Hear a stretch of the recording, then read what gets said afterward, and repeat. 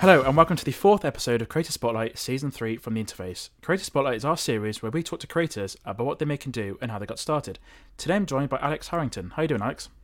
Fine. Yeah, it's been a long week, F1 weekend, so I haven't stopped working quite yet, but great. Thank you for having me on. I really appreciate it. How are you doing? I am really good, thank you, yeah. It's good to finally, well, I met you in person before, but it's good to finally get you to talk to you in the conversational space, so it's great. Yeah. Really good. So for people that are not too sure who you are, just give us a sort of a rough introduction about what you make and do. Oh, so I do quite a bit. A lot of my stuff is behind the scenes, but I'm a writer for Sports Illustrated's F1 site, and I run a website called GrandTourNation.com as well, which started off as kind of a Jeremy Clarkson Grand Tour fan website, really, but it evolved into more of a motoring and more of a motorsport website. And then, I run a number of other websites. I'm a partner in an LA-based, what would you call it, digital content creation firm. So do a load of stuff, and then I build some websites as well. And I'm all over the place, but it's great fun, and I love doing it. Yeah. So as you mentioned, Grand Tour Nation, that's where I first heard of you. Oh, really? Oh, yeah. You're that one. You're the one person. I like it. The one person. Yeah, so like when Grand Tour was sort of at its full height of production back in whenever it was, there was obviously a lot more stuff being seen about them doing filming in various locations. It was good to have sort of a one place to sort of get behind the scenes of what they're doing and people spotting filming. So yeah, I mean, we did a lot of that. You know, when the Grand Tour, like you said, when it was in full production, it's not anymore. They're doing like 1 or 2 episodes a year, which has been great for page views, as you'd expect. But you know, we were all over the place following what they were doing, and it was great fun.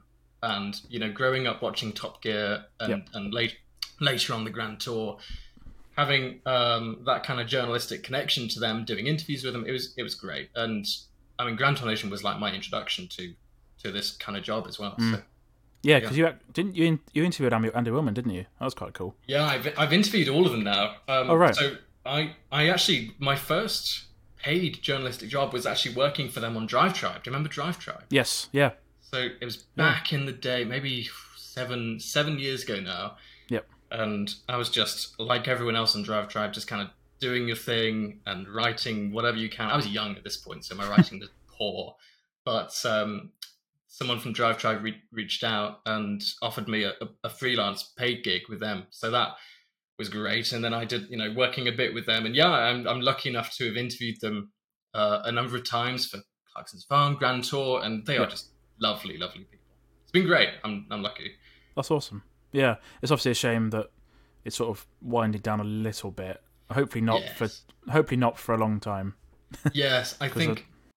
Yeah, I think they've been doing it for a long time, and the Grand Tour, the budgets that they had for the Grand Tour was huge, and it was Amazon just basically gave them a load of money, and it was their choice to spend that money on the show or pay themselves or whatever.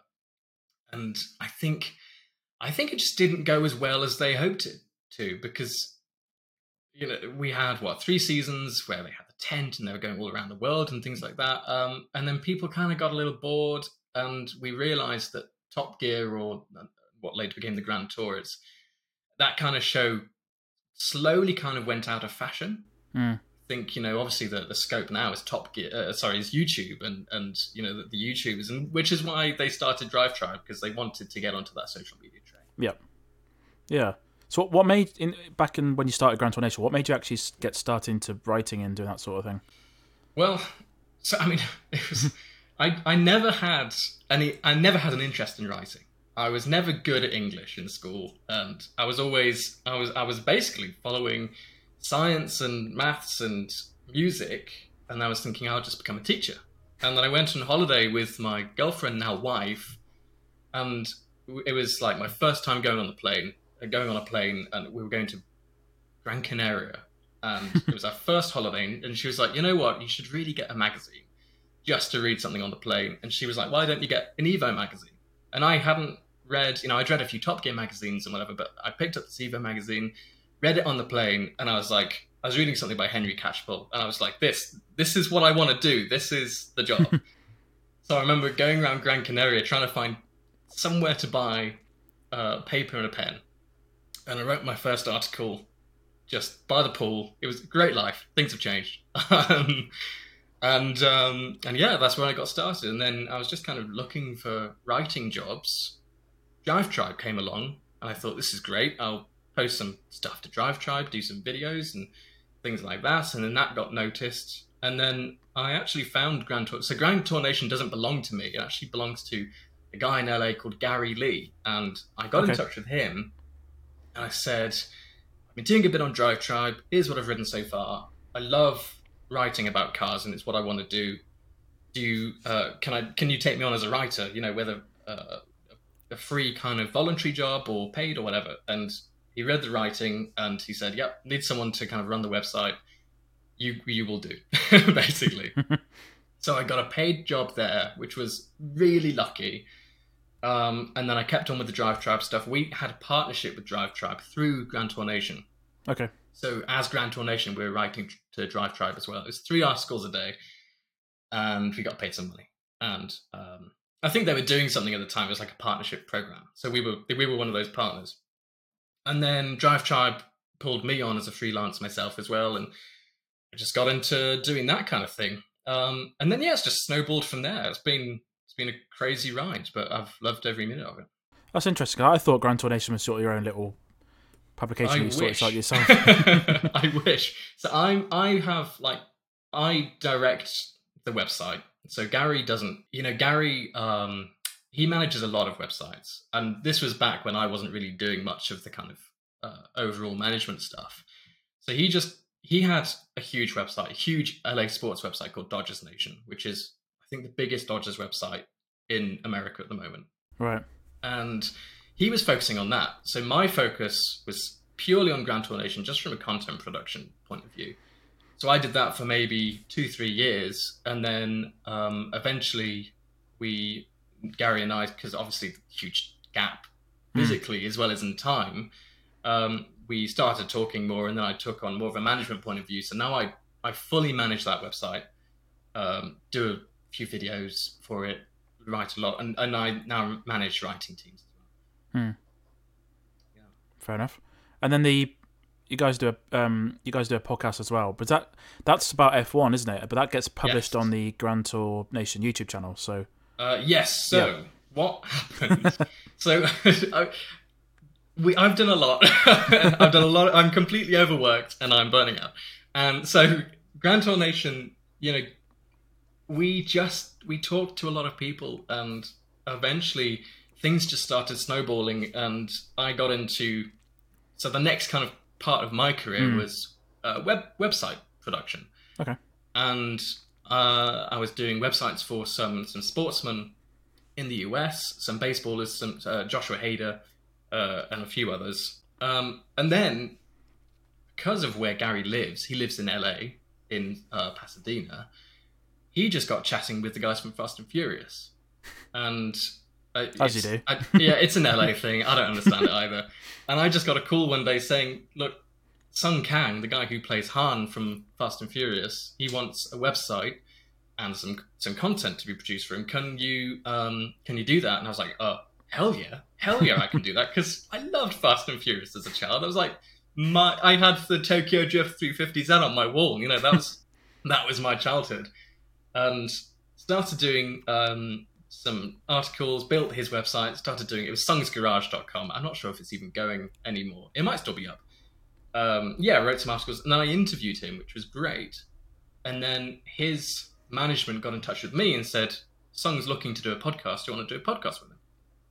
So I did a podcast with him a few times. Because of his work, like, he's got crazy hours. We eventually finished, basically. It just didn't work. Our times didn't line up.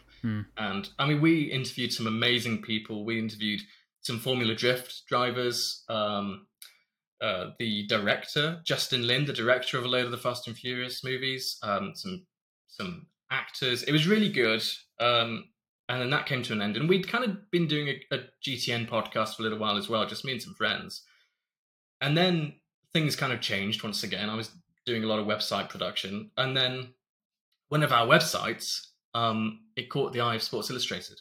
They were very interested in one of our websites, and we eventually ended up forming a partnership where we'd write for them. So we have a number of sports websites within SI.com, mostly on American sports. And then F1 suddenly grew massively because of Drive to Survive and the general kind of marketing that Liberty Media is doing. And they offered us an F1 website. And we didn't expect it to grow that much. And we started it, and now it's been maybe just over a year, and it's the second largest in the world, which we're just completely blown away by. It's unbelievable. And, all of us we've been following F1 for a long time, and to actually be able to write about it and to make money is just ridiculous. It's a dream come true. So that's where the Driven Mad podcast comes from. That's attached to Sports Illustrated in that the weird partnership. Yeah. That's awesome. I didn't realize that website would be so big. I didn't either. Yeah. No, they sent out a press release literally maybe a week ago because the Arena Group, which owns Sports Illustrated, they've got a number of investors, including Lewis Hamilton, really interestingly. I didn't know that. They just had a billionaire invest into the company, and they sent out a press release to all of us. I was just reading through it, and they said, I was like, wait a second, F1? Because they're doing notable whatever. It was like F1 site that's grown to the second largest in the world, and I thought, wow, I really need to up my game with my writing. So yeah, it's great, and we were lucky enough to go to Miami, the Miami Grand Prix earlier this year, and cover that on the ground. That's awesome. It was just unbelievable, just being surrounded by other people who love F1. I mean, obviously they're so much more experienced than me. They really, really know their stuff. So it was amazing to just absorb all of that and learn what they do. And yeah, it was lovely. That's awesome. Yeah, you mentioned about a minute ago. You mentioned about writing not being sort of interested in it at school, that sort of thing. I always thought the same. So I've been running the interface for over 10 years now. And I remember, really? Yeah, I remember at school I wasn't too interested at writing, but somehow just throughout the path of whatever you do, it's sort of I love doing it now. So it's weird. Yeah, I think school. I mean, my school at least was very much like, you shall learn Shakespeare, and you shall write poetry like Shakespeare. I grew up in Stratford-upon-Avon, so it kind of makes sense. But yeah, I mean, when I started writing, I owned an MX-5 at the time. It was my first fun car, and I loved writing about that and just writing about the adventures I'd go on it. I'd do with it, and the car shows I'd go to, and the people I meet. And it wasn't even, when I started writing, I wasn't writing about the news or anything like that. It was because I always loved Richard Porter's column in the Evo magazine, 100%. And I read them religiously. And I was like, you know what? I'm going to try and just be a fraction of the writer he is. And I just wrote about experiences, and that's where it started. And then, when I joined Grand Tour Nation, that's when actually I had a bit of a learning curve, because I suddenly went from just writing about my experiences to having to take information from a press release or syndicated articles or whatever, and then put that into my own article. So it took me a long time to kind of get my head around that, but it was from that moment I started writing. It was always something I wanted to do. Yeah, so I think I'm the opposite. I think I'd find it harder to write about experience and things. All the stuff I do on the interface is news coverage basically, and I've just started doing car reviews as well. Yes, yeah, I really like them, by the way. Thank you. Follow your YouTube, it's great. Thank you. Yeah, because I was like, you were doing car reviews, I was like, oh yeah, I should really be doing something, because I always wanted to as soon as I started writing, I was watching Evo, Top Gear, and Chris Harris. He was the main inspiration for video. I loved it. I still love his videos on YouTube, and I was like, oh, that too, I can try and do that. So yeah. So yeah, it's awesome. So you just had I think you just reviewed a car or filmed it, the Honda Civic. What publication is that going under? So that is for Sports Illustrated. That's for the F1 site. So my idea with that is, we've been doing news, and a lot of F1 is all news, really. Yep. It's like news 90%, and then the last 10% is like an opinion. Yep. And I thought, what would be really good is, as F1 gains so much coverage and as interest in the sport is at an all-time high, how can I relate F1 to the normal person? Someone who maybe hasn't got a huge, like someone who isn't incredibly nerdy about it. How can I kind of pull them into the group? And I thought, you know what, I'll just start looking at the connection between F1 technology in the sport and then in cars. That's interesting. Yeah, I just thought, especially with the move to EVs, there's a lot of kind of electric hybrid stuff going on in F1, especially, the regulations in 2026, they're going to be massively more hybrid than they are currently. So I thought, okay, how can I kind of connect that to the general public? So I got in contact with all the teams and then their manufacturers. And I just said, look, this is the plan. I want to talk about technology and also kind of talk about like the life of an F1 driver. So that's something we're also focusing on is, they are jet setters. They race, but then 50% of their life is then traveling and eating the nicest food and seeing incredible things and experiencing the world. So I thought, okay, maybe I could do videos of cool road trips and things like that. So I just talked to manufacturers about that, and a lot of them are interested. Thank goodness, because it was my career. The Sports Illustrated name helps, obviously. That's been so helpful. And then Honda got back to me and they were like, I can give you a car tomorrow. So I got the Honda Civic EHEV, the EHEV EHEV. I don't actually what they call it.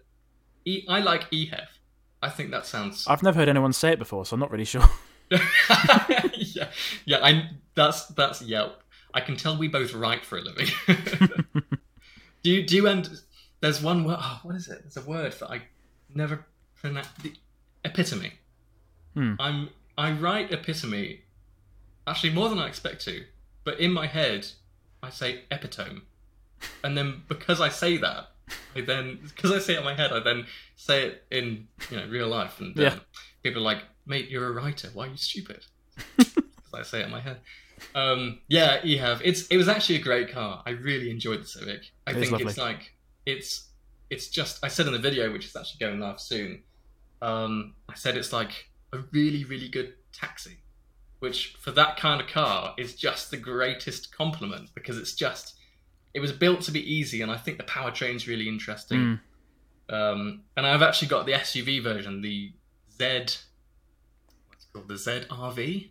That's just arrived this morning. Okay. That isn't as good. I think they've just built an SUV because everyone wants an SUV. Yep. But it's got the same exact powertrain as the Civic. I'm pretty sure it has the same chassis. It's just an SUV pumped on top. Yeah. So it's a bit heavier, as you'd expect, and because of that, it kind of goes against what the Civic was. So I feel like it's just crowd pleasing. Yeah.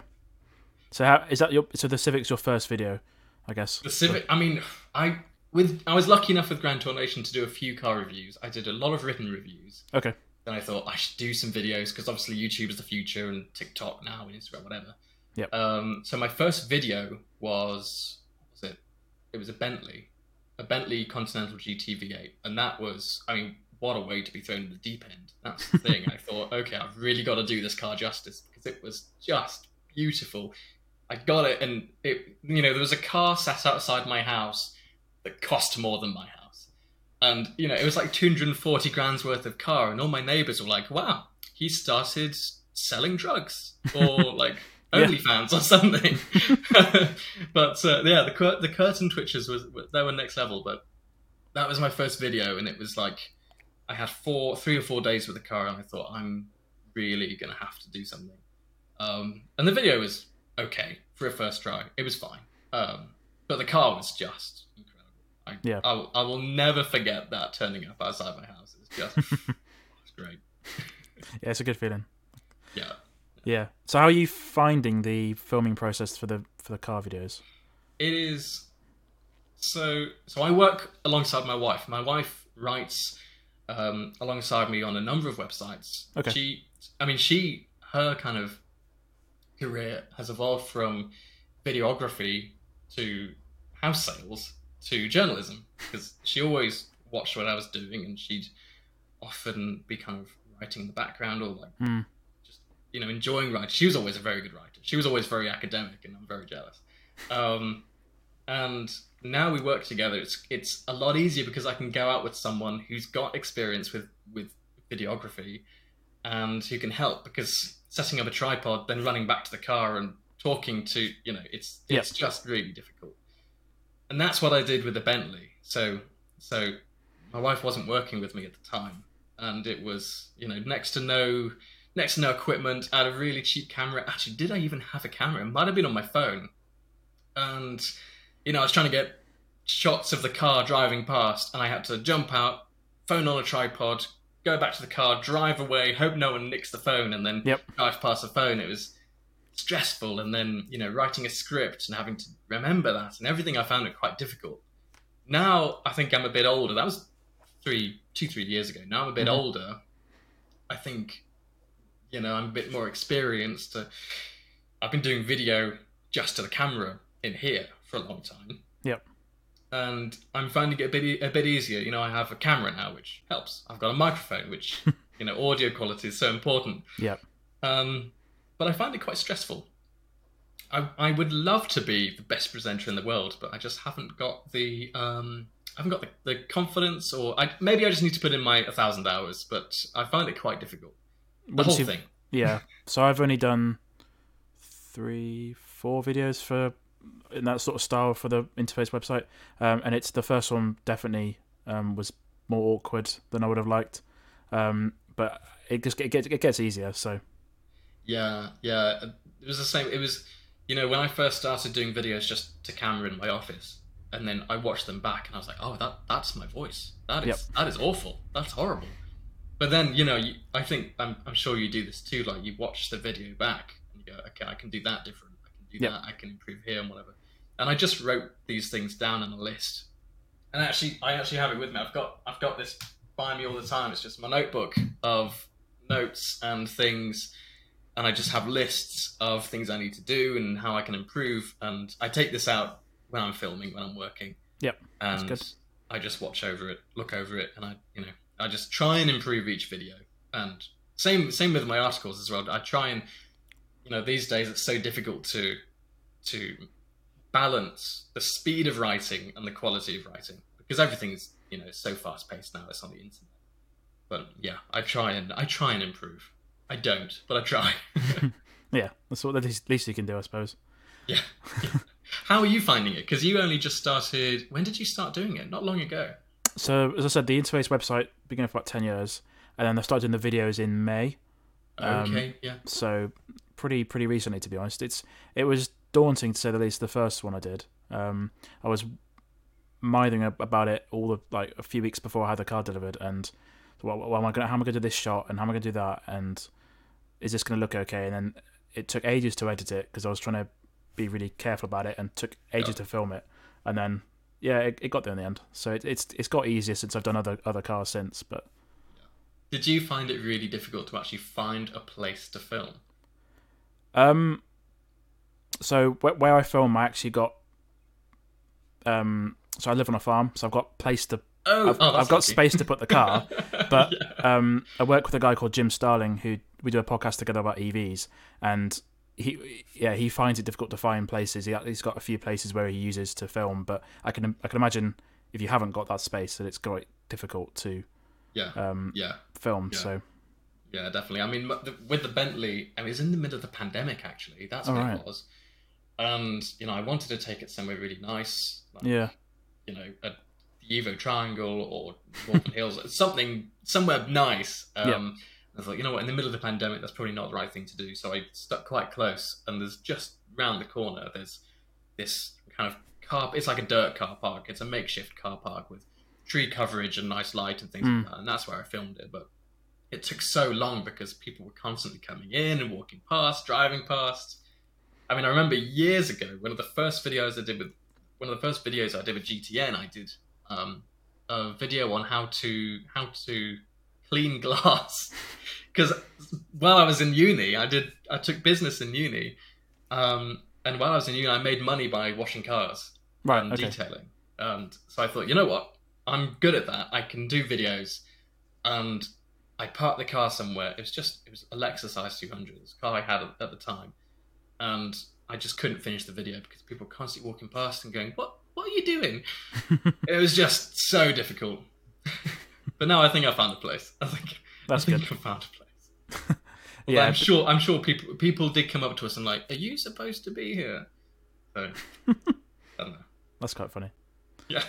Yeah, and then it's getting all the camera shots right and all the filler shots and making sure what you're saying is actually going to be correct.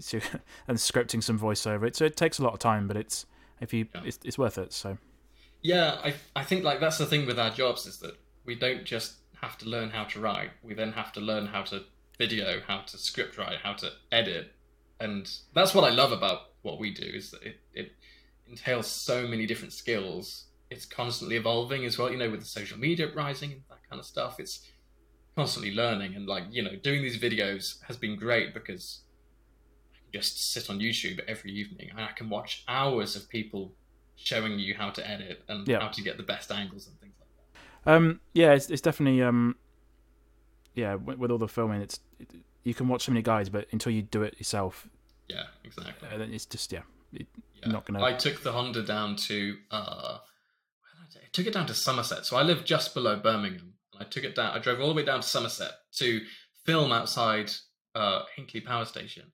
Okay. And we got there, and I was trying to do some nice kind of beauty shots, and I was like, I just don't know what I'm doing. I don't know what I'm doing. So I tried, and I was so tired of all the driving, and I just slept so badly the night before, worrying about like having to video this car. I went back.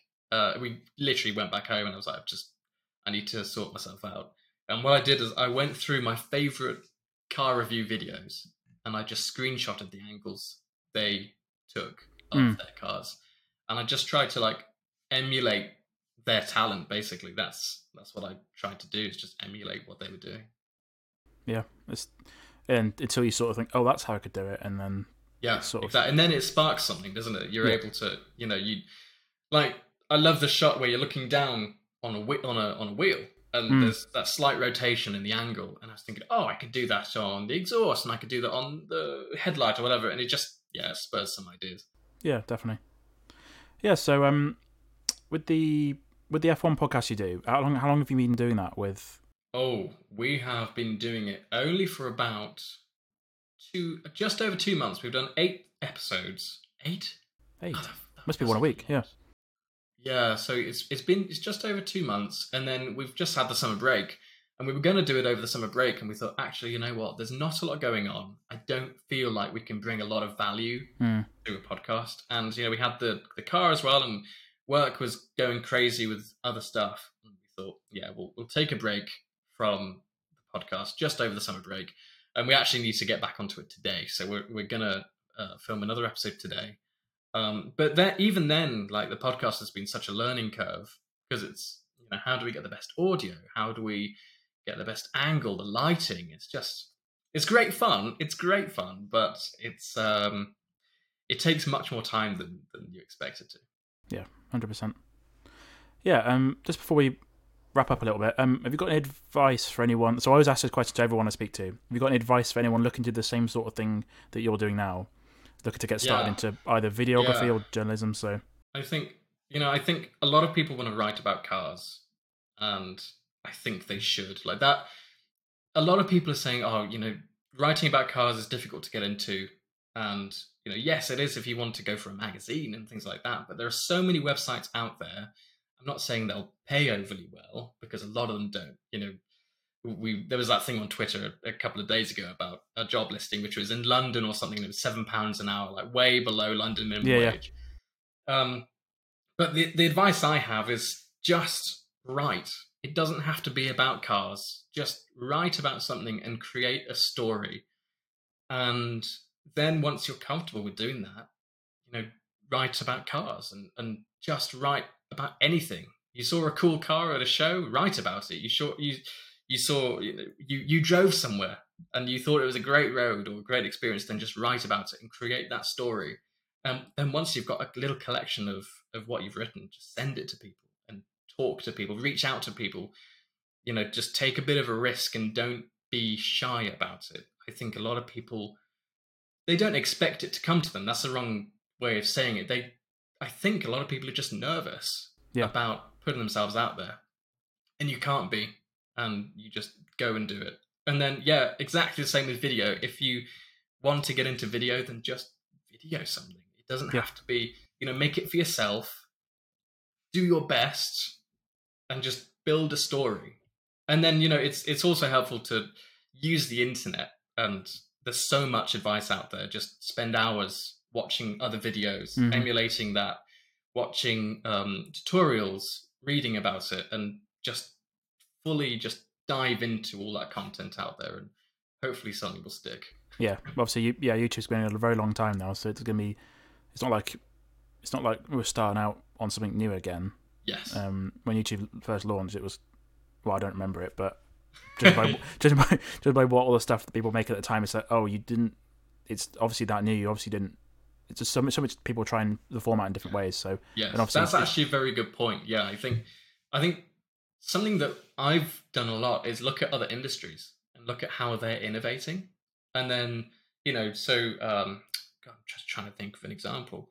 If you just look at something a sweet shop's doing, or like your local Morrison's, or whatever, just look at what a business is doing and think, how can I adapt that to what I want to do?